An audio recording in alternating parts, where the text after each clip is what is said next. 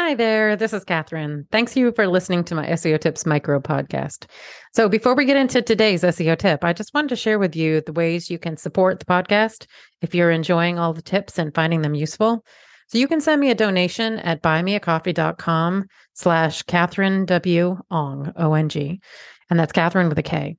Any and all levels of donation are appreciated. It will help me offset the cost of producing the podcast. So that's buymeacoffee.com/KATHERINEWONG. I'd also encourage you to subscribe to our email list to make sure you're not missing any future episodes or any other news about the SEO Tips podcast. And to do that, you'd go to wostrategies.com/newsletter. Okay, on with today's tip. Finding missing URLs during website migrations.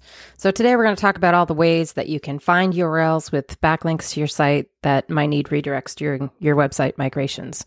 Hello, and thanks for listening to SEO Tips today. So all week I've been living in spreadsheets, tracking down links that were missed during the original round of redirect mapping for a client's recent website migration. So this client site has migrated quite a few times over the years, without me in some cases, and it's seen various domain changes as well. And here are all the places that I've discovered backlinks, new ones that also needed mapping. So Ahrefs backlinks tool, particularly the best pages by links report. I also spent quite a bit of time looking at the HTTP versions of the site to make sure I captured everything, because this is one of those sites that didn't map the HTTP to HTTPS originally. And SEMrush, because particularly it allows you to go back in time related to what's ranking on the site, but back in history.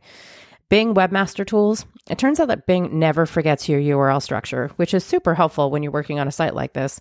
And you can find those URLs in the site structure reporting. And in all of these reports, if I spot a new domain that looks like, or a subdomain, that looks like it would potentially be an earlier version of the site that the client hasn't told me about, I put that new domain into the various tools and see if those sites have backlinks or ranking for some reason, because sometimes they are. I've also pulled URLs that are ranking from old domains in Google Search Console and Bing Webmaster Tools to troubleshoot any URLs that don't have any active redirects or were missed. So after the site was migrated, took a look at what was already ranking. I've also gone into Google Analytics for the old site and pulled any URLs that are still getting human traffic that need redirects. So we've moved, we're using a new GA account, but the old GA account's still getting traffic. That usually means there's URLs out there that needed to be redirected. And when I load the final result URL, I use often the Chrome Redirect Path plugin to make sure that all those redirects are true 301 redirects and not some other version. Because oftentimes, again, that HTTP to HTTPS is missed and there's not a true redirect there.